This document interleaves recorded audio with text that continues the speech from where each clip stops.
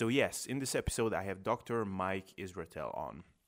He is a professor in exercise science at Temple University, has a PhD in sports physiology, and he is also a competitive bodybuilder, powerlifter, and jiu-jitsu grappler.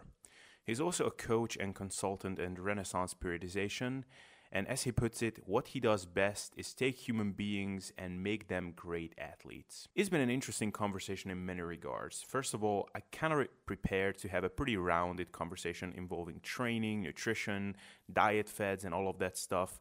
But we actually ended up spending a good chunk of time on training principles, and in particular, the importance of deloads and proper management of your training intensity for the best long-term progress. Specifically, we delved into why taking pre-planned deloads and lighter phases in your training might very well be what will save you from getting hurt in the gym and earn you months or even years worth of progress, and why simple auto-regulation within your sessions might not cut it in the long term. So if you're new to the topic of deloads and training periodization, this might be an eye-opening discussion. We also covered the topic of training frequency and how much may be too much there, and yes, even with equated volume. We actually also talked about how your maximum recoverable volume might be completely different than someone else's, and how your nutrition should be periodized alongside with your training.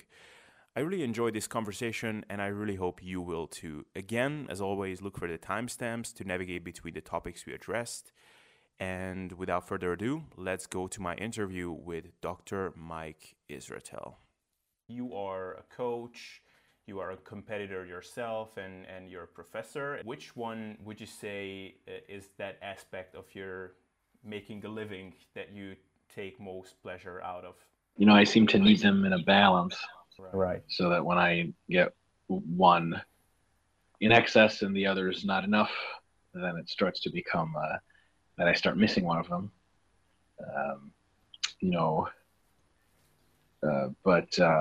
Yeah, I think there's a time and a place for all of them. I can't say I really like one of them more than the other. I will tell you this, coaching other people is a little more nerve-wracking than coaching or training yourself, because you can control everything yourself and it's on you. But at some point when you're coaching other people, you can only sort of communicate to them your input, and then it's on them. And so it's a little nerve-wracking to kind of have to watch your athletes and see how well they do. So I actually get much less nervous for my own competitions than I do for other people's. And as a professor, it's really cool to be up in front of people and really teach some stuff. And I think my role as an educator is expanding a lot lately to where I'm a lot more involved in education over the internet, such as this. I think I reach a lot more people digitally nowadays than I do in person. I mean, I'm an in-person professor at a big school, but a lot of the people that really seem to want to learn the most from me are all over the world and sort of aggregate online. So I think I would actually add that in is something I'm pretty passionate about, is teaching in this kind of style, where a lot of people get access to it instead of just the people that are physically present for my course. I hope that was a decent answer. Absolutely. And actually that just reminded me that I think whenever you get into something, there are things that come your way that you didn't necessarily sign up for in the beginning. Have there, and it doesn't necessarily have to be unpleasant, but have there been anything that really surprised you getting into this space that you really didn't expect in the beginning? No. Nowadays I'm getting pretty popular, and I never expected that. I don't know what to really make of it. The idea that people can be fans of mine is interesting to me. I've known myself my whole life, so I'm not a big fan. I'm just kidding. But yeah, that's a very surprising thing to have to deal with, this tiny sort of modicum of celebrity, and that's sort of incrementally becoming more and more reality. Where I've been seen at airports, and people are like, "Are you Dr. Mike Israetel?" And I'm like, "No, of course not. That guy's a piece of shit. I've never seen him." Yeah, that's kind of a trip, and I'm just trying to, I don't know. I'm not into the fame thing much. I don't really get much out of it. I think there's all kinds of people have all kinds of really great contributions, and I don't really think that I know that much more than a lot of other people. And I've met people on forums that know a shitload and can give me a run for my money, and nobody knows who the hell they are. They're just avatars or something. So I just try to do my best and kind of present views I think are correct. I try to live the lifestyle and kind of sort of quote unquote lead by example, though I don't consider myself a leader, just a contributor. And if people think that I'm pretty cool or whatever, I think they're cool too. So it's one of those, like, I've had people meet me and say, "Oh my God, I'm totally like fanboying right now," and I'm like, "Man, this ain't shit. Like, we're all people. I don't consider myself like some kind of deity or some shit like that. Like, cut up all the mistakes I've made in my intellectual development.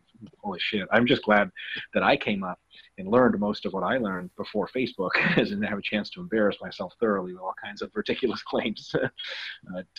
So that's been a little bit of a surprise. Yeah, and just to close up on this dissecting your daily living kind of thing, but what do you think is like your general perception, or how do you think people know you as on the internet? Like, everybody kind of has a profile. What do you think is yours, if there is one? Man, I'm not sure. I think I have all sorts of ideas about myself that may or may not be true. On the one hand, they could be very complimentary, and this, in fact, not my perception. On the other hand, they could be very kind of have a little bit of like, saying, "Oh, I'm not such a big deal." Kind of, and in reality, maybe I'm a bigger deal than I say. I'm not sure. I'm not really. I don't know entirely how I come off. I have some ideas. I think I can tend to come off pedantic every now and again. Like, oh, I fucking know everything, and here's how you do the right shit. I think a lot of people have described me as intellectually intimidating because I seem to know a lot of shit. I seem to be very skeptical. And someone says something.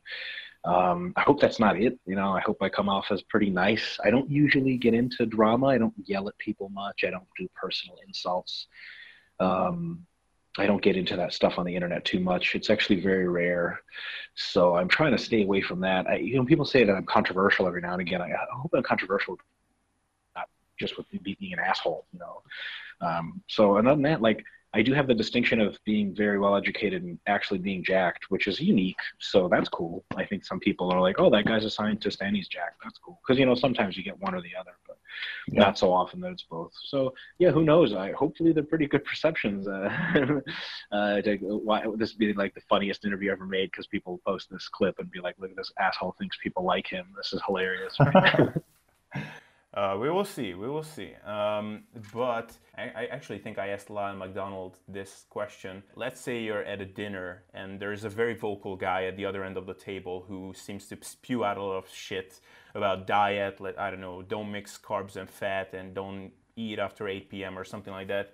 What would your reaction be in a situation like that? I usually don't say anything unless people ask me. And then I just try to be polite for as long as I can. It's one of those situations where if someone, so for example, they're spewing a lot of stuff, and some other friends at the table will look at me and be like, "What do you think?" I'm like, "Oh, I think there's some truth to that. And I think there's stuff I'd be able to disagree with a little bit," which is, of course, a vast understatement and essentially a white lie, because they could be entirely wrong. And, because in-person social interactions are difficult to convince people. And you're at a dinner, right? So purpose number one is to have fun, have a good time. People tend to forget that. If I was at a scientific conference, I'd fucking flay the guy in front of everybody. I'd be like, "Question, how come you're stupid? Please list the following reasons," right? But at a dinner, fuck, man, I'd just be like, "Man, I have all sorts of opinions, but most of them, would just bore everyone else to tears," right? And people kept. If the guy was like, "No, tell me what you think," I'd very very politely kind of admit where he's right. And then, so for example, you can't eat carbs and fats together or whatever. And so, in some situations, there's definitely some truth to that. But I think in many situations, I think it's really probably not a big deal. And I think most people can get away with it and be very healthy and fit and all that stuff. And if he'd like to continue the conversation, if that answer satisfies him and or kind of lets him know that I know a lot, maybe he should shut the fuck up, that would be great. And if he was to continue to press the issue, at that point, my girlfriend probably just kicked me under the table, be like, "Shut the fuck up," and I'd be like, I just let's pick this up later, So, but Yeah. I'm not very confrontational in real life. I had a young streak when I was an undergraduate, a master's student, where I would engage it in hangouts. I would engage people in political discussions. Um, I happen to be a mostly libertarian political thinker in a college environment where you were either liberal or you were considered completely stupid and just morally reprehensible. So I got into a lot of intellectual fights, so to say, social hangouts. And the only thing really happened to that is uh, nobody had a good time.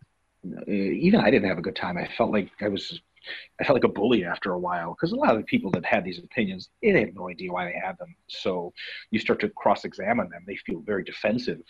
Um, this policy does this. And you're like, well, that's actually completely false. It does the following three things, none of which you listed.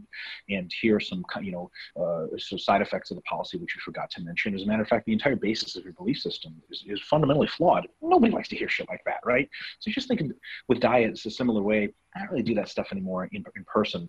I really like Facebook and other platforms for debate because you can number your points and just be very polite the entire time and nobody can see your facial expression. There's no like tone of mockery.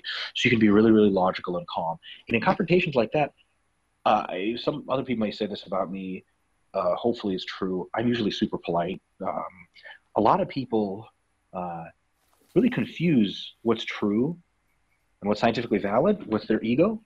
And I'm not really sure why they do that. I mean, it makes sense. Lyle does that all the time, right? Lyle is phenomenally intelligent, and he's correct about almost everything he says, in my opinion. But sometimes he just gets really offended, seemingly for no reason at all.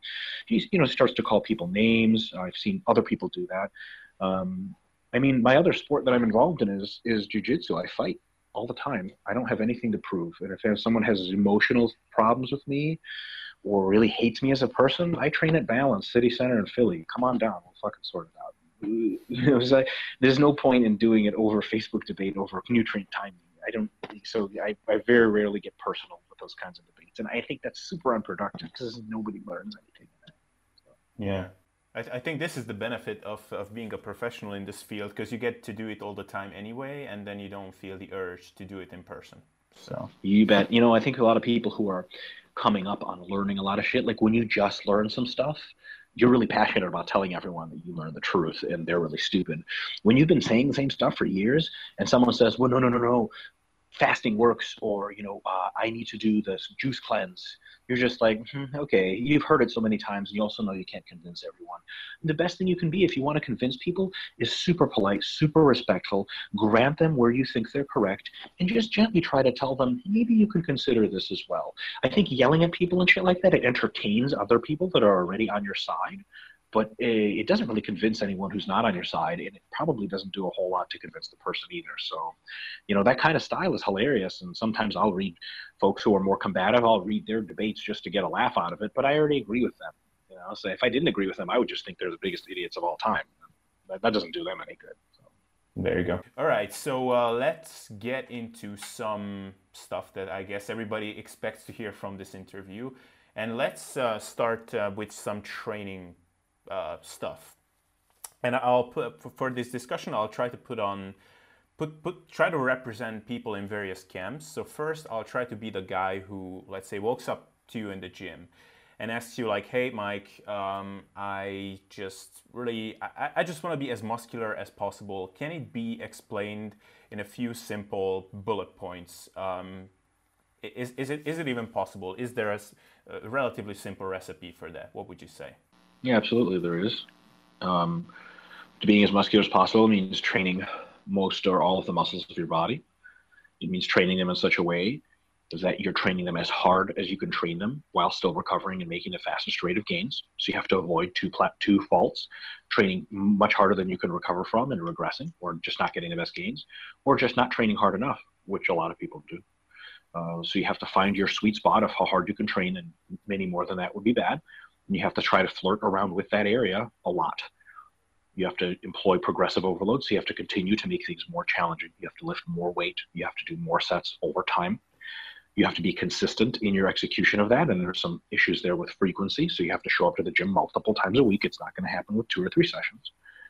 And your nutrition has to support the process by a 2-phasic approach, which could be more complicated, but the simplest part of it is you go through a phase of training in which you gain both muscle and fat. Then you go through another phase of training where you lose the fat and try to keep the muscle. But for some maintenance phases in between, which are really just details, you kind of try to repeat the cyclic process, and eventually you end up with a lot of muscle and not much fat at the end of that. I think that's a pretty decent summary. All right. So then I guess it begs the question, how much should one train? Yeah. So when we take a mesocycle of training, so we take a 4 or 5 week block, when you increase volumes and intensities through the weeks to make sure the overload principle is being followed. What happens is we accrue some adaptations, right? We get better every week, every microcycle, but we also accrue some fatigue. Okay. So that's so first thing is if your performance increases every single time you come to the gym, you're probably not overloading enough because you're not fatigued enough to mask that performance. On the other hand, if you're getting worse every time you come to the gym, noticeably worse, that you can't lift the same sets and reps and weights, your fatigue levels are so high, you're probably training much more than you can recover, literally by the definition of recovery, which is reestablishing historical past performance. And then you're probably doing way too much. So the answer is within a mesocycle, most of the training sessions should have you training at about the same performance capacity. Earlier in the mesocycle, you should be able to improve on your abilities, but later in the mesocycle, you should be kind of starting to stall out before you deload. So on average, during that time, you should feel just about as good every single session as you did the last session. Now, you don't go to your limits in the first session. You maybe go here and your limit is here, but you come up slowly and then you deload.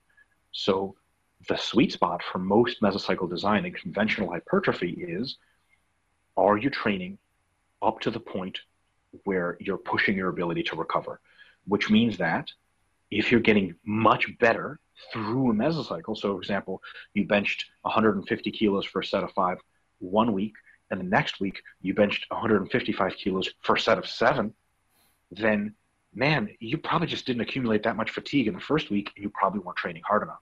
On the other hand, if you benched 150 for 5 1 week, and you benched 150 for 1 the next week, yeah, you really did way too much, and that's probably not going to do you any good. So the idea is you don't try your hardest in the first week. You go maybe 4 reps away from failure, that repetitions in reserve method people are talking about now, which I've been using for forever. Maybe 2 reps or 3 reps in reserve for the next week, 1 or 2 reps in reserve, take it to failure in the last week, and then deload. But through that entire time, your performance, basically on a 10 rep calculator or something, should be roughly equivalent. If you are way too energetic in any one of those times, except for the first week, you're probably not training enough. If you are totally smashed, you've been training way too much. So what I would say is that's how you find what we'd call your maximum recoverable volume, your MRV. Now, Right. That's the most you can recover from and still have your abilities. Now, mind you, that is, you're recovering from that while you're accumulating fatigue, because that entire time you're actually accumulating fatigue, which means that if you performed X in week 1, okay, you performed the same X in week 5 before you deloaded, we know that your fatigue has gone up quite a bit through that entire time. So how the hell is it that you can perform the same at the 5th week with that much more fatigue? Well, the answer is you gained adaptations. That makes sense? So it's the only way you can repeat that kind of performance. Is, remember, imagine if you didn't get better at all during training. The first week, you're not very fatigued. You just deloaded. The 5th week, you're fatigued as hell. You'd expect to drop, but you don't. So how do we tell that you're probably getting your best rate of adaptations? Is if you perform the same in week 1 as you do in week 5.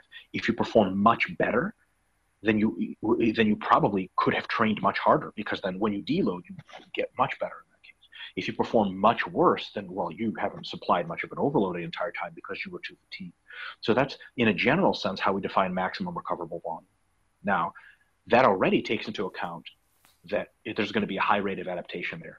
However, you might get a little bit more adaptation because of this. If you have a certain amount of energy or a certain amount of resources you're using in your muscle, for recovery, which means a return to past performance, you may actually get better results because you're taking away, so you're using all of your resources for recovery. If you trained a little less hard, you would have more resources left over for actual processes of adaptation. Does that make sense? So you're no longer just trying to recover, but you have a little bit more to adapt. Now, we know through the various physiological costs of adaptation, like the literal physical cost of muscle building and other things, probably not very high. So it's not like your MRV is going to be 20 sets per body part and your MAV, maximum adaptive volume, is going to be like 10. It's not like that. It's probably more like your MRV is like 20 and your MAV is like 17 or 18 or something. That's my best estimate in reading literature, working with athletes, thinking about this a whole lot. So I would say, how do you know that you're training as hard as you can? If you bench 150 for 3 sets of 5 in the first week, and after accumulating a shitload of volume, doing really hard training, getting super fatigued, still being able to bench 150 for 5 in the last week, right? And if you can do that, you know that, man, you've gotten a whole lot better because you're doing what you used to do, but with all the fatigue in the world slammed on top of you. Then you know that you're probably adapting really, really well. But if you hit a PR in your last week, you probably think, man, I hit a PR before I deloaded. Am I really accumulating that much fatigue? And if you answer the question with no, then am I really supplying that much overload? Because remember, anytime we supply overload, we get fatigue. So if I didn't accumulate a lot of fatigue, I probably could have worked harder, right? A good analysis of am I getting better has to occur after deloading, not before. Does that make sense? So if you're better before you deload, man, maybe you don't even really need to deload, and then you're definitely not training hard. Now, on the other hand, if you get worse through the mesocycle, you're training way too hard. You're not recovering, and you're literally preventing yourself from overloading the entire time. So I think that's probably the best general, reasonable approach to know that you're doing your best in the gym. Fantastic, and that brings to my two quick questions. One is that when you know you have to deload, is that based on some kind of benchmark that you're looking for, or is this just simply a predetermined point? Well, so it should be a predetermined point that you move around through autoregulation based on your experiences. So when you start training, you can deload once every 4 weeks or 5 weeks. But you may notice that based on how you're training, you don't need to deload in the 4th or 5th week. Maybe you need to deload every 6 weeks. But maybe if you change some lifestyle variables, or as your body matures, or you try a different training style, that you get beat up much earlier and you need to deload earlier. So I would have a pre-programmed deload, but sometimes it's okay to extend it, or just take the deload anyway. And then next mesocycle, be like, okay, that deload was way too early. I'm just gonna, I'm gonna do a longer cycle this time. How do you know you have to deload? By the definition of recovery. Are you recovered enough to continue to supply an overloading stimulus, the same magnitude of overloading stimulus that you had been, right? That is the big question. So, if you normally bench 150 for sets of 5 on a good day, then, if you, on a 4th week, you hit, 160 for sets of 5 or sets of 4 grinders, barely there. Okay, you're doing really well. Like, you even got a little better, but you weren't trying as hard, right? So we have to remember the repetitions are visually. So 150 for 5 with 3 reps left in the tank roughly equates to 160 for 5 with like 1 rep in the tank, right? Or just failure. So you think, okay, I'm just about as strong. This is great because I'm holding a ton of fatigue. Obviously, I'm just going to, when I drop the fatigue, it's going to reveal that I've gained a lot of fitness. Okay, this is going really well. You come in next week, you're like, I'm going to do another week. And you hit 165 for 2, 1, and then 0 reps. Okay. Have you recovered? Like, by the literal definition, you have not. Now, that could have been like you broke up with your girlfriend that weekend and you had huge fights and she literally beat your ass and you tore both your pecs trying to hit her in the face and you had the worst weekend ever and you didn't sleep at all. And maybe, but just in general, on normal training, if you find yourself continuing to try to train for 5 weeks and every time the 4th week fucks you up and you've got way too much accumulated fatigue, you got to deload on that 5th week. Does that make sense? So how do you know when it's time to deload? When you can no longer present an overload. Which is funny that you talk to some people that say they don't deload. And my question to them, like, do you just linearly get better forever? Do you just continue to increase weight and sets and reps for months? If that's the case, wow, like, I want to know what you're taking. But so I think but the biggest reason people don't take deloads is because they never really push it.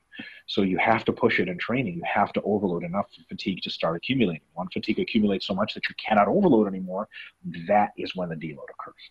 Yeah, right. Now, what would you think of like an auto-regulated deload within sessions? So let's say you fail to hit your rep target in a certain exercise, and you just omit the next sets, and then next session you try to hit the PR again. I think there's some really good times and places for that. I think every single program needs to be somewhat auto-regulated, but there are types of fatigue mostly related to connective tissue healing, nervous system healing, some hormonal balancing. Those types of fatigue literally do not come down within a microcycle. They have to take a week or longer to bring down. So the kinds of fatigue that get recovered when you're talking about session to session is glycogen repletion, some neural characteristics. But if you never deload, especially never take some weight off the bar, you continue to stress the muscles and tendons in very similar force parameters, and then you'll get injured sooner or later. So there's absolutely a time for auto-regulation, so that if you're, for example, accumulating too much more fatigue than you thought you would, you can take a planned light, unplanned light day. They basically come in, hit your first set. Well, I'm fucked. Easy on the second set, leave before you go to the third. The next week you can hit it again. But that's not a sustainable strategy for training without deloads. That's just something you do when your strategy hasn't worked out and you need to make sure you hit your numbers. It's something to do as a kind of a backstop. But your deload should still be planned to occur regularly, because deloading does more recovery than anything you can do with just a light lift. Does that make sense? Like a whole week of lighter lifting is needed every now and again. There are bigger things than deloads. There are active rests, right? An active rest phase is sometimes 2 weeks long. It occurs at the end of a meet prep cycle or at the end of a year. Those are designed to heal almost everything and build up your ability to train for another year. So for example, if you have kind of a nagging pain in your knee, if you take a light session, just one, and then you come back and hit it hard again, the pain gets better, but it doesn't go away. And then after the hard session, it's back. If you do a deload, the pain almost goes away. And for the first couple of weeks of training after, you're doing really well. But then like week 3 and 4, just when you need to be hitting PRs, is when it starts to hurt again and you start having to take light days again. It sucks. But an active rest phase of 2 weeks long may allow your knee to be so unbothered by overload for that long, such easy training for 2 weeks, that it completely heals, and then it gives you a year of training. Does that make sense? So I think there's definitely times for unplanned autoregulation, but that has to be part of a planned system. And actually, Dr. Hoffman and I, one of my colleagues, we're writing a recovery book. It's going to be out, we don't know when, because we have a shitload of other projects that bumped it to later. But one of the things we'll be talking about is we have a huge chapter about deloading, more or less, about fatigue management. And what we say in there is that auto-regulation strategies have benefits that pre-planned strategies never will, but they also don't have as much reach as pre-planned strategies do. Pre-planned strategies are way too rigid to only use, but they have very big key roles that are indispensable. So when people ask, hey, so do you auto-regulate or do you have pre-planned strategies? The answer is both. The answer is both. And every intelligent high-level sport training system has both. I don't know of a single high-level sport training system which the coach doesn't give the athletes an option to take it easy every now and again. And I don't know a single system where the coach doesn't say, hey, athletes, I don't give a shit how you feel. This week we're more resting than we are lifting. So yeah, pre-planned or not pre-planned, the answer is yes. That is very interesting, and I'm very curious of when that book's gonna come out. I imagine now a lot of people who are a proponent of autoregulation or exclusively autoregulation will say that, well, if you have a nagging pain, that means that your exercise selection or exercise routine was not sustainable to begin with. So that is the problem, and not the lack of deloads. But I think that's I think that's the very shallow response, because any high-level athlete will tell you that training hard comes with injuries. There is no way to avoid them. A lot of injuries occur when you're doing nothing wrong. They just happen. One of my mentors, Dr. Mike Stone, who is 250 peer-reviewed publications in sports science, a god, okay, has been coaching everyone or whatever. I asked him once, Doc, when do injuries happen? He says, Mike, you would think they happen when their accumulated fatigue is really high, and you tend to get the nagging ones like that. But some of the worst injuries I've ever seen are when people feel great. And it's just when they feel great that they can produce enough force to give their body something it's never handled before, and it snaps. So folks that say, and actually, if you don't mind, I really want to address this really quickly. There are two potential underlying realities of injury occurrence. One is kind of like you hinted at, there's something wrong with your program, and that very may well be the case. Is shit happens. You're overloaded. When you see someone doing front squats, even with great technique, does it look like the safest thing in the world? Well, if you had to bet, are they going to get injured or is someone going to get injured sitting on a couch? Which one would you bet? You don't just sit on a couch and go, oh my God, my quad ripped off. That doesn't happen, right? So even with good technique, exercise, we're throwing ourselves into the fire. We're putting ourselves in harm's way. It's called overload for reasons, over the body's ability to normally experience. That is, it's like combat. No matter how good a military gets in combat, people die in combat. People get shot at. And that doesn't matter how awesome your sniper rifle is, how great your tactics are. The enemy shoots back, and even if you're that much better and you do everything right, you still, every now and again, really bad shit happens, right? So we have to understand that if we get hurt, we have to do our best to figure out what went wrong. To know in the back of our minds that sometimes the answer is nothing. If shit happens, and you just have to do your best. You have to recover from the injury and just keep going, right? Because sometimes what ends up happening is that when folks get really carried away with trying to figure out why they got hurt, they turn into paralysis by analysis kind of individuals, where they watch like every Kelly Starrett video on loop for forever, and they message Quinn Henoch and say, hey, I think everything's wrong with every part of me, and I'm imbalanced, and I need 50 trillion hours of mobility because I was built wrong. God decided to just fucking put my legs where my arms were supposed to be because I'm that uncoordinated. And they start to look for reasons and reasons and reasons. And you're like, so how'd you get hurt? And they're like, well, I was deadlifting, and then like I pulled a muscle in my lower back. And I'm like, fucking welcome to deadlifting, dude. If you're trying hard, that shit happens sometimes. Yeah, there's a good idea to look for injury reasons, and most of the time there are good reasons that you could fix, but you can't fix them all. So when people say, oh, it's just something wrong with your program, it might not just be something wrong with your program. You do everything correctly and still get hurt. Okay, mind blown. And then, okay, so essentially what you're saying, if I'm interpreting it correctly, is that simply by nature of overloading, if you're doing it enough, that's always another opportunity to get hurt. Absolutely. It's your job to do it best. I will say this. I'm not being a proponent of just saying 3 sheets to the wind and let's just fucking train, brother, and who gives a shit, and we'll just tear ourselves up because it's part of training. Because overload is already so injury risky as opposed to not doing anything, it is our duty in the gym as proper, intelligent, scientifically minded trainers to do as good of technique as we ever have. I'll tell you what I do take a lot of pride in. I love being a professor. I love being a whatever bodybuilder, jiu-jitsu grappler. I love the fact that pretty much nobody can talk shit about my videos of me lifting technique-wise. I'm a fucking stickler. I'm sure you've seen some of them. I don't fucking make mistakes. I just don't. Why? Because they're fucking hard enough as it is. I don't need any other good reason to injure myself. I'm trying to stay as safe as humanly possible. So people are like, yeah, man, like your technique looks almost, I've literally had people say like, it almost looks too good. Like, what the fuck does that mean? Like I bent rode 315, like 145 kilos for, 4 sets of 10. And someone's like, I mean, like you could probably heave a couple more. I'm just like, are you fucking kidding me? Right? Like, so training is already, I've gotten hurt doing bent rows when I was doing them perfectly. You just pull them out, something goes, that's it. So I want to do as good of a job in the gym with technique as I can so that there's no additional reason for me to get hurt. That makes sense? And so I'm not advocating the fact that you should just be like, well, whatever injuries happen. You got to do your absolute best to make sure they don't happen, which means proper technique, number 1. Proper fatigue management, number 2, making sure you take deloads and rest days and light days. Proper programming. Don't like, oh, I squatted 200 kilos. Next, I'm going to squat 250. Like, okay, you're going to skip 210, 220, 230, right? Dumb shit like that.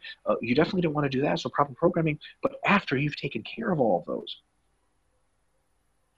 sometimes shit happens. And then it's always up to you after shit happens to look over your plan as diligently as you can, get other intelligent people. Chad Wesley Smith and James Hoffman are my go-to people for that, and Jared Feather, another friend of mine. I ask them after I get hurt, look at my plan. Do I look like I'm fucking doing anything wrong? And they'll say, yeah, I think this is really too much deadlifting, or you should have deloaded here and there, or I saw your technique and it wasn't as good as you usually think it is. But sometimes they say, and I'll look and I say, I really did everything as best as I could. And you can't do anything by definition any better than you could, right? So just chalk it up to shit happens. Write down when you got hurt. Maybe later you'll figure out you're doing something wrong when you know more. But heal, go back and hit it. I've been hurt benching, squatting, and deadlifting. I don't even know how many times. A ton. I'll still bench, squat, and deadlift and almost never get hurt. It's just every now and again. A lot of guys, and you know what? Another really quick thing while I'm ranting, some people will abandon exercises altogether because they got hurt on them a couple of times. And that's not even statistically even any more likely that they got hurt. It just happens to be like, oh, I don't do bench press because I pulled my pec once. Like, how many times have you bench pressed? I got to 10,000. How many times have you pulled your pec? Once. Wow, holy shit. Like, that's definitely 1-to-1, right? So a lot of times when you get hurt in an exercise, yeah, it's good to stay away from it for a while, a lot of it, because it's psychological. And also so you're not stressing that area and letting it heal. But then you got to ease back in. Like, I hurt my knee, not even squatting. I don't even know how I hurt my knee. Probably jiu-jitsu or something. It's just like one of those things that started hurting. I have no idea why. So I did mostly leg presses and lunges for a while and just like really lightweight Smith machine squats. Then I started going heavier on Smith machine squats. My knees started feeling pretty good. And then eventually I transitioned back to regular high bar squats, which were killing me just before that. And now they feel great again. So is it one of those things like, oh, high bar squats, like they're what hurt my knee and I can't do them? No, like I'm back in full force and I'm just going to keep trying. Sometimes injuries just happen. So there's got to be that balance. There's like stupid bro on the one hand who like swings all the weight around and like gets hurt once a day and he's like, whatever, sacrifice, brother. And then there's like, PT student, first year PT student that weighs 56 kilos and thinks he's always hurt all the time, and he thinks he's always a problem with his programming, and he never actually presents an overload because he's too scared to get hurt. So you got to be somewhere in the middle there. Do your best, and then injuries still happen. You just have to analyze them, and if it's just shit happens, then you just heal and keep going. Right. So, and do you think that then for people who are not, like, their livelihood is not dependent on this, and they just want to look great, be fucking strong, be in the gym, but they're not competitors, do you think there are certain, besides taking the appropriate deloads and manage fatigue, in terms of intensity, frequency, and I guess just general programming of a certain exercise, is a good way of doing it to play it as safe as possible while still making good progress, if this question makes any sense? The good news about if you just want to be strong and go to the gym and stuff like that is that if you're not serious about strength athletics, you probably won't get strong enough to get hurt much. So it's a self-solving problem. The biggest predisposition to getting hurt is technique. So if you have good technique, you're already doing your best. The second predisposition to getting hurt is how strong you are. The stronger you are, the more likely you are to get hurt. I have never seen ever, and I mean ever, a female who's benching like 40 kilos get hurt. Ever. Have you ever seen a female get hurt benching? I've literally never seen that. It's not strong enough for herself. Like if she was strong enough for herself benching, she could like accidentally slip and fall on ice, put her hands out and break both of her fucking hands off. Like, well, fuck, man, you must have been really weak, right? She's not that weak, but benching is just about that much force, right? So how many times have 500-pound bench pressers gotten hurt benching? Every time you bench more than 200 kilos, you're rolling the dice. Everyone, right? Unless you can usually bench 300 kilos, and then 200 is easy, but as you go to 270, 280, 290, you roll the dice. So very few people get hurt benching 100 kilos. Almost no one gets hurt benching 50 kilos. So if you want fitness and to be in great shape and not get hurt, number one, don't lift very heavy. Stay above 5 reps. That's a good start. If you want to be strong, you got to go below 5 reps every now and again, and then technique is what's going to save you. And also, just make sure to take good fatigue management. Take heavy and light days. And if I'll tell you this, if there's ever a day in which you feel really sore, tired, or fatigued, just take a fucking light day, because you're not like an athlete that wants to be the best. Just don't push it when you know you shouldn't. And here's the thing, I don't have to explain this because everyone knows what the fuck I'm talking about. We all come to the gym and we're like, I shouldn't do this. And you fucking your training partner looks at you and he's like, You're going up to 200 and you're like, yep. Put your belt on, 200 squishes you and you're like, ow, that was stupid. Yeah. Don't do that. If you're an athlete, there are going to be times when you have to do that. You got to nut up and do what it takes. If you're recreational, you don't want to get hurt, don't. Come back the next day, 2 days later, come back stronger and ease in. And another big thing is warm up, man. I don't even know why I have to say this, but I do. Warm up, for Christ's sake. I mean, the amount of stupidity in this in our field is unbelievable. I remember Pavel Tsatsouline. If I knew how to pronounce his name in Russian, I'd probably do a better job. But you know who that is, Pavel? No, unfortunately. That's very good that you don't know who that is. He's a guy that wrote like a bunch of strength books, and he's like a Russian dude. He's really skinny. He can deadlift a lot because he has long arms. But he's literally gone on record as saying that warming up is stupid. You shouldn't do it. That's an interesting take. Someone asked me, they're like, Dr. Israetel, what do you think about Pavel Tsatsouline's stance on like not warming up? And I was like, I fucking lost it. I was like, I think that's what fucking weak people say. Like, I don't know, like I squat like, what did I squat last? I squatted 195. I squatted for 4 sets of 8 slow eccentrics in a high bar squat. And these are full Olympic depth squats or whatever. I don't just fucking walk in and do that. It takes me like 6 warm-up sets to get to that weight. The first thing I squat is in my body weight. And after I squat 60 kilos, okay, actually, no, sorry. I squat 20 kilos first, I squat the bar. Then I squat 60 kilos, then et cetera, et cetera, et cetera. So I think a lot of people who are recreational think, I'm recreational, I don't have to warm up. Well, if you don't want to get hurt, warm up. And it can be as easy as this. If you're using 70 kilos on the bench press, do the bar for a set of 15, stretch your pecs out a little bit, move around, do some shoulder rotations, then do like 50 kilos for a set of 5, good pauses on the chest, take a little break, and then do 70 kilos. But how many people do you see at the gym who bench 70 kilos for reps, show up, put 70 kilos on, and start fucking going? Yeah. I see a shit all the time. I train at an undergraduate gym, so I have all sorts of fun looking at people be like, you look at someone else who knows how to lift, you look at the other guy, and you're like, let's find out where this goes. The guy's putting like 3 plates on the bench without a warm up. You're like, okay, he might die, but it'd be very entertaining for us to see that. So maybe that's going to happen. So for people who are just training, for their own personal amusement and all the benefits that come with it, warm up, practice good technique, and when you're really beat up, take a light day. That'll keep you away from almost all injuries. But when you push it, sometimes you'll get hurt.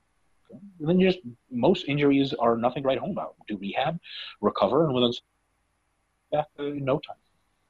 Right, and actually this brings to mind, I saw your interview with Iraqi Nutrition, and there you talked about training frequency, and what in your opinion, how does that kind of dovetails into what we just talked about now? Well, so if you want good results, not just okay results, and if you want the best results, you're going to have to take training frequency into consideration. Now, from the perspective of sports science, with the total variables that affect hypertrophy and strength outcomes, frequency is one of the lesser ones. Training just once a week, but with the same equivalent weekly volume as splitting that volume up over 4 training sessions through the week, gives you such similar results that many of the studies that have been done, they don't show a difference. Now, there's some difference in effect size, but a lot of it's not statistically significant. So frequency is not a huge deal, which was funny when the whole squat every day thing came out. And, there's religious proponents of almost every philosophy. And so when the squat every day thing came out, people were like, you don't understand. Either you squat every day, you're the stupidest person ever. Like, it'll give you these amazing results. They're just so cool. It's so great. It's just so awesome. And you're like, oh, okay, you probably get very similar results training twice a week or 3 times a week or even once a week. Okay. Now, that being said, most exercises, most movements that are not super technical like the Olympic weightlifting movements, it's probably best to train them between 2 and 4 times a week, or overloading training between 2 and 4 times a week. Can you train them more than that, but not every session is overloading? Yes. That may afford you some more technical practice. For movements like bodybuilding movements and stuff, you don't really need technical practice. It's not a big deal. Maybe a waste of your time. For Olympic weightlifting and things of that nature, you need a lot of technical practice, so you're going to be doing some version of Olympic weightlifting, some kind of derivative lift or the full lift. Man, you could be doing it 6 days a week or every single session that you come in. But generally speaking, 2 to 4 times a week is a real good zone for most people to get their best results. I'll put it another way. If someone trains every single muscle group overloaded 6 times a week, I start to think they could probably get better results if they didn't do that, if they trained less. In most cases, I think that's true. On the other hand, if I see someone that does the bro split, you're familiar with the bro split, chest Monday, back Tuesday, then I know that they're missing out on something. Now, are they missing out on just this world of benefits? No. So I usually don't, when people ask me how to train, if they do a bro split, I usually don't say much about it. I say, oh, okay, that's kind of cool. Now, if they want to compete, or if they want to get better and they're stalling, that's the first thing that comes to mind is you train your chest once a week. They're like, yes, like try twice a week. Do the same stuff you're doing now, split into 2 sessions, and you'll find out your recovery is so much better that you could probably do even more work and still recover. So there's definitely something to be said for frequency, 2 to 4 times a week for most muscle groups, etc. And there's definitely exceptions to that at the extremes, but on average, that's probably where I'd start with the program besides.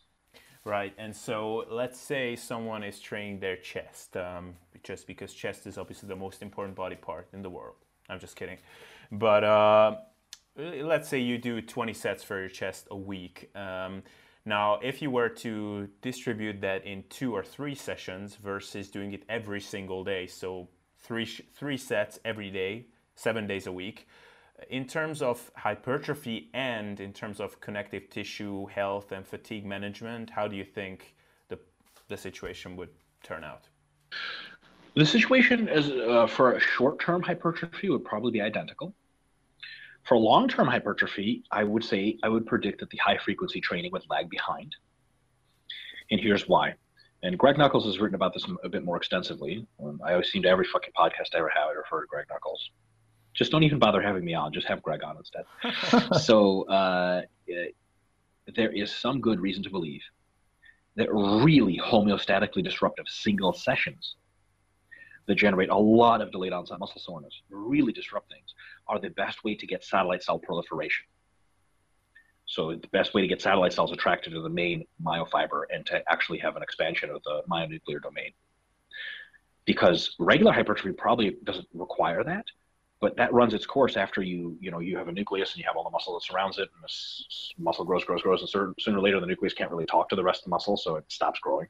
So you need to add nuclei from satellite cells so they can continue to get bigger. That whole addition, that conventional hypertrophy, that may not require, it just probably requires a certain amount of weekly volume close to your MRV.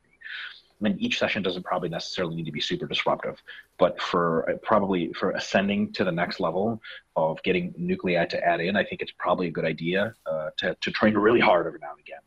And if you split your bench volume up enough, no session's really that overloading, and your body kind of just goes, benching happens all the time. I'm really used to it, whatever. So I think that in the short term, that kind of approach is fine. In the long term, I would say a slightly contracted training frequency, at least for periods of time, is a good idea. Now, nothing like a once a week, but I think twice a week, 3 times a week, so you can get really fucked up and recover. On the other hand, I'm really, really, really glad that you brought connective tissue health. Benching every day or doing chest every day means that if you have a nagging little micro tear in one of your tendons, it's not going to go well for you. You're going to continue to aggravate. And if you're strong enough, it's going to fuck you over really quick, which is why people who advocate for really high frequency training, almost none of them are very strong. You get strong enough, you start benching 200 kilos. Do you know one person that benches 200 kilos for max and does a pressing movement every day? Because I don't know a single one. Why? I mean, Olympic weightlifters are, a bunch of them are that strong in other lifts, and they do all kinds of lifts every day. But it's the nature of the very, just the same muscle groups getting hit every single day in the same way, probably not a good idea when you get really strong. So I would say there are ways around it. You could probably do pushing every day. You might be able to do, Monday is more of a flat pressing and chest oriented push. Tuesday would be more of an incline pressing and triceps oriented push. And if you alternate those day, that's better. But generally speaking, I think that from fatigue management, especially chronic injury, a lower training frequency is probably a good idea. Because like if you go to 1 day a week of training, fuck, you could probably get injured every week and still recover for next week because it's such a long interval, right? Now that's a really stupid way to train because you don't grow muscle for that long, right? You just use most of the week to recover instead of grow. There is probably a middle ground most of the time. So I think extreme perspectives on frequency suffer from the idea that most people won't be able to survive them. And again, reference to Greg Knuckles, he's got this whole, Bulgarian manual or whatever that he wrote, or just to be a high frequency training. And it's pretty much the first thing in it is like, don't ever train like this for extended periods of time. 6 to 8 weeks, high frequency, and then you're going to get fucking beat up and you're not going to be able to keep going. So go back to normal frequency so you can heal up so that you can do high frequency later. I think that's a very good approach. I think the big problem came several years ago when people just squat every day and all this stuff. People like high frequency training is how you train all the time. Good luck. You get strong enough, you're going to start to get hurt. Right. Although, again, and it might be, again, a shallow response, that's why I'm bringing it up, because I'm curious what you will say, but proponents of high-frequency training will say to that it is because you don't take into account volume. So you don't equate volume between the two groups. What do you think? Yeah, I'm equating volume.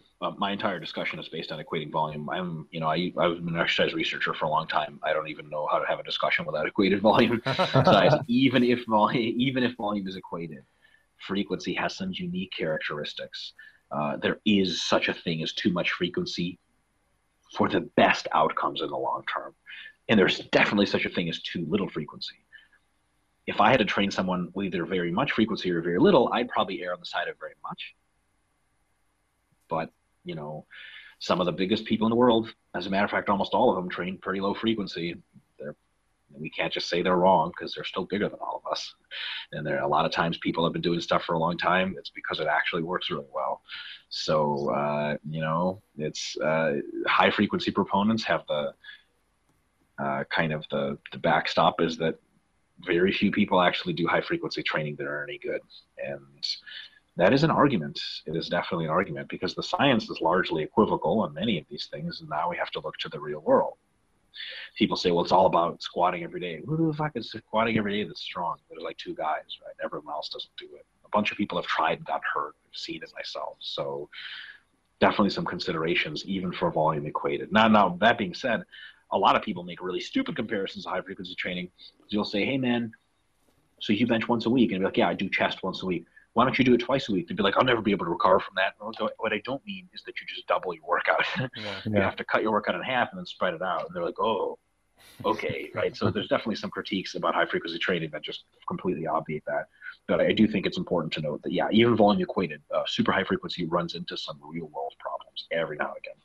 Great response. Now, just to close up on the volume / training topic, I really like because it's easy to remember, and I guess it's kind of dummy fool or dummy proof. But where does your training volume range recommendation come from? That I think 16 to 25 sets a week is what you generally say. Yeah, where does that come from? So it comes from a combination of several factors. One, my own training. Two, having worked with hundreds, if not more than hundreds of clients from all walks of life over the past 10 years or something, and a reading of the literature. And, a lot of the times the literature until recently has been very, very scant on the matter. So we have to do more of what we've kind of seen going on. But recently, I think you've probably seen the Schoenfeld review that came out. They've had a couple of really good studies and some reviews, and it looks like, man, they haven't found a top end, and they've gone up to as many as 10 sets per week, 10 working sets per week. The people who trained with a couple working sets per week, the guys who trained with more than that, double that group, pretty much double. The guys who trained even double that group, pretty much double. And you're like, holy shit. So, based on how, these sort of, curves of adaptation or curves of difference work in physiological systems, if you said that, okay, so 10 is the most they found for growth, based on the way it went from like 5 to 10, it would be very doubtful that it was 12 sets that is the max for growth, right? Because, it just went like, wah, wah, and it's probably not like, that's it, right? It probably goes like that. No, is it 30 sets? that's where my personal experience and experience with coaching clients, I've tried 30 sets. I've had a lot of people try it. This is really not so much embarrassing, but it's offensive to admit. Up coaching them by prescribing too much volume because I thought they could handle it. Mm-hmm. So when people say, oh man, you could do 30 sets a week, like, no, you fucking can't. One out of every people too, but most people will die. Like I haven't ended anyone's career, but I've come pretty close, okay, including my own.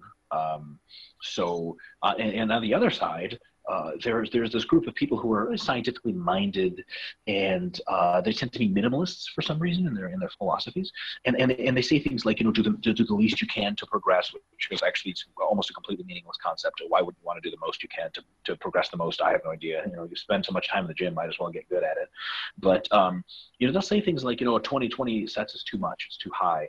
Maybe they just have really shitty genetics or something, but I've very rarely met someone who can't do at least 15 working sets per muscle group per week and get great results. You know what I mean? It's just I think a lot of the people that say these kinds of things are really out of touch with the normal gym population. You got bros doing double that. They're still alive, right?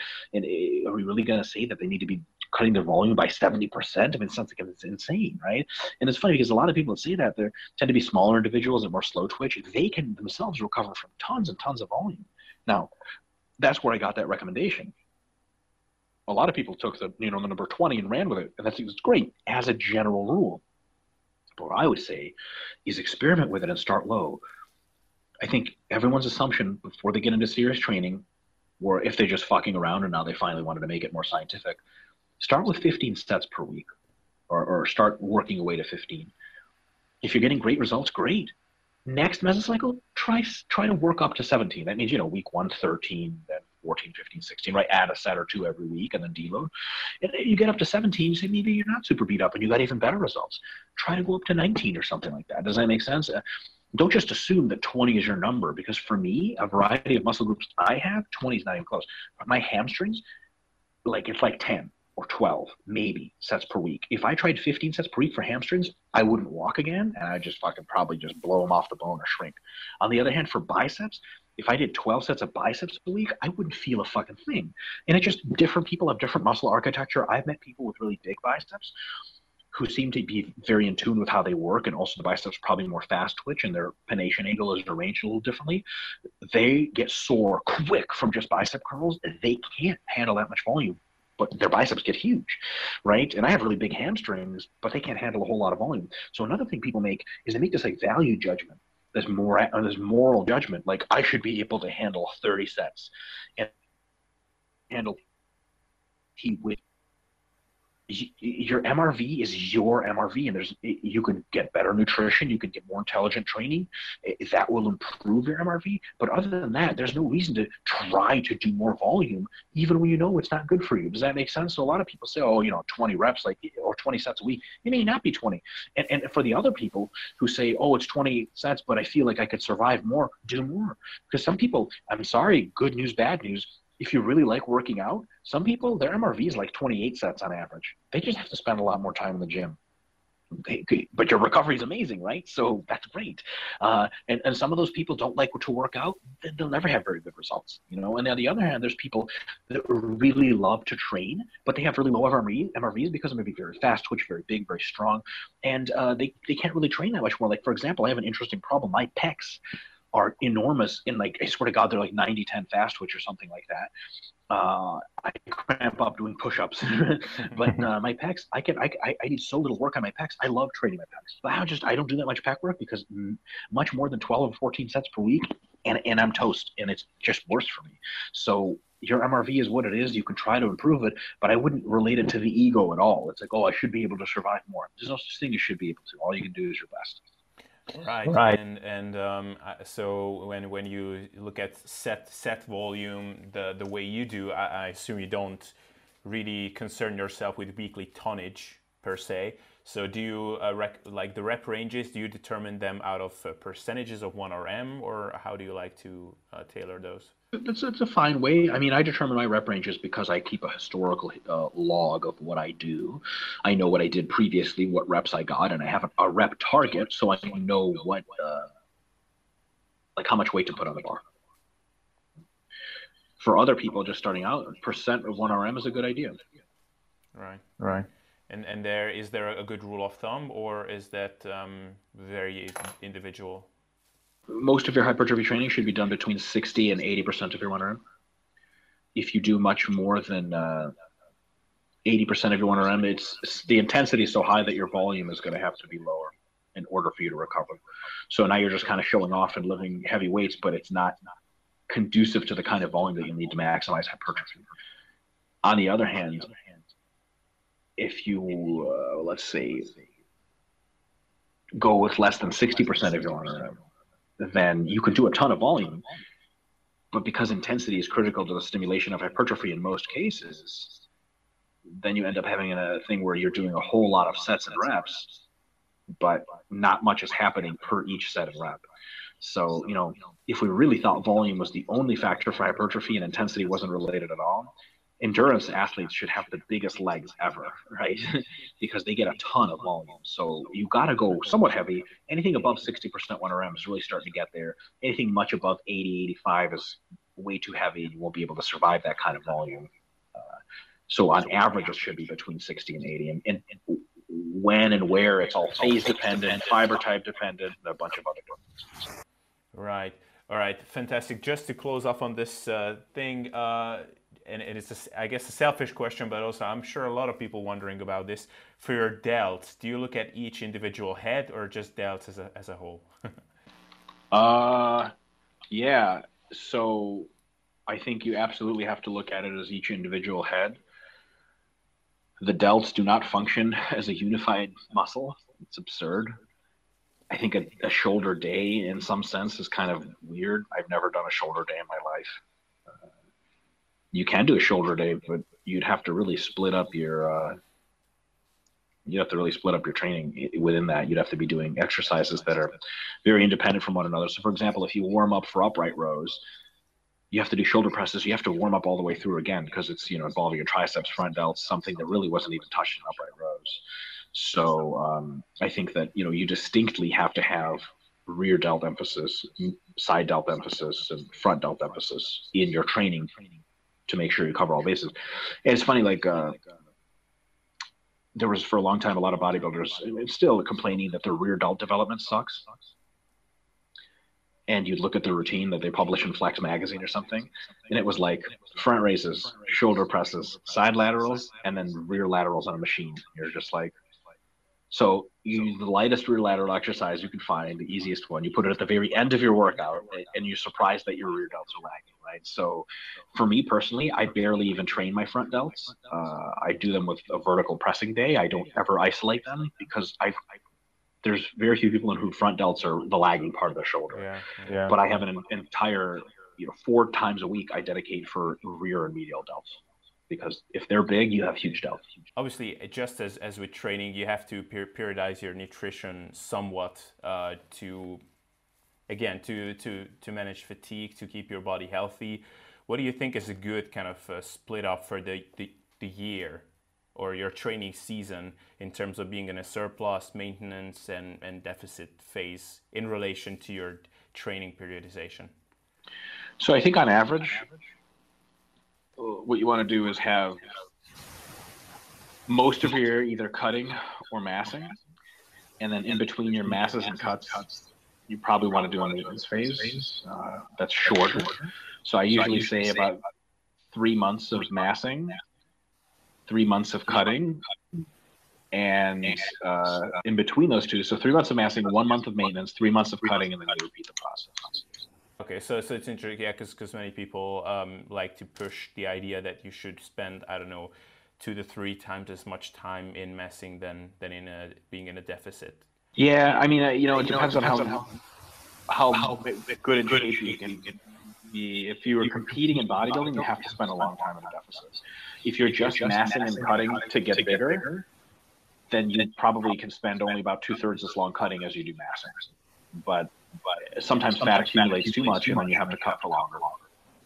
Awesome, amazing. So again, we covered some amazing golden nuggets in training and nutrition. And just my very last question to you: just to pick your brain on this.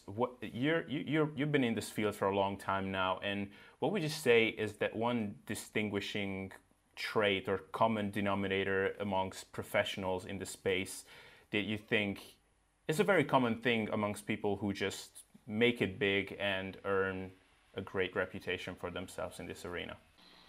You got to be pretty smart. You got to be intellectually honest. You have to admit when you don't know stuff. And the stuff that you do know, you have to present as honestly, as logically, and as clearly as you can.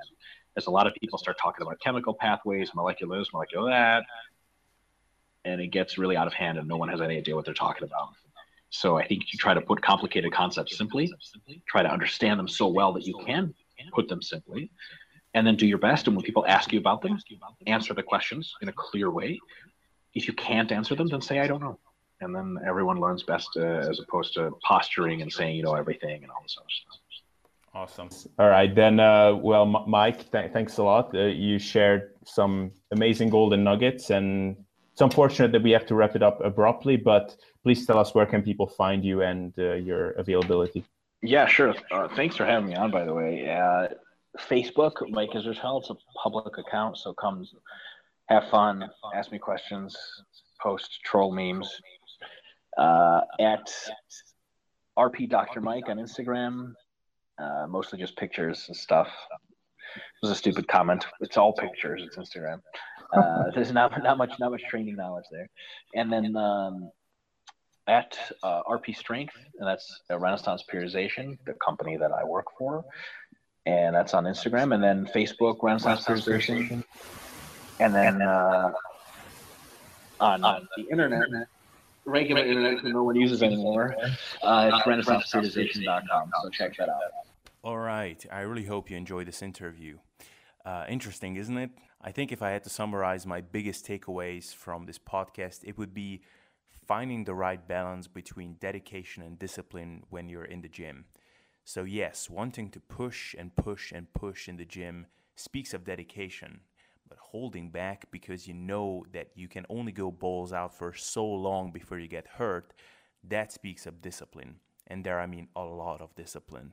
So yes, for one, you need to have the dedication and desire to better yourself. But when it comes to working out, at least half of that has to go into doing your planning and programming properly and perfecting your technique. It's craftsmanship for real. For your first year of training, when you're not even strong enough to hurt yourself, you can go to the gym and let yourself be influenced by your emotions somewhat. But as you get stronger and more advanced, you need to adapt the pro mindset. And by pro, I mean you are driven by knowing what you have to do. You are systematic, and you know when to ignore your emotions, even if your emotions tell you to put another plate on the bar. Also, it's interesting how Dr. Mike pointed out how overloading just by itself always involves the risk of injury. So it's not necessarily that your form breaks down or you're severely overreached and fatigued, but by simply pushing slightly harder than you did before, you just put your joints and tissues at a higher risk of injury. So that is an argument by itself to actually not try to overload all the time. Do it less frequently and even take pre-planned deloads, even if you feel like you could go on for longer. Now, is that right? Or would auto-regulation just by itself be sufficient? I don't know. I'm not smart enough to know that. At some point, I would love to make a roundtable discussion where I would involve people who argue otherwise and see the outcome.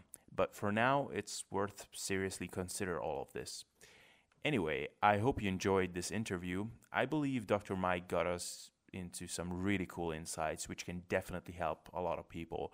So if you enjoyed this, please subscribe. I'll soon have, if all goes well, Corey Probst on, who is a colleague of Joe Klemzewski, or Dr. Joe, as many of you know him, at dietdoc.com. And we will talk a lot of cool stuff about eating disorders and healthy mindset around eating and all of that good stuff. So see you all next time.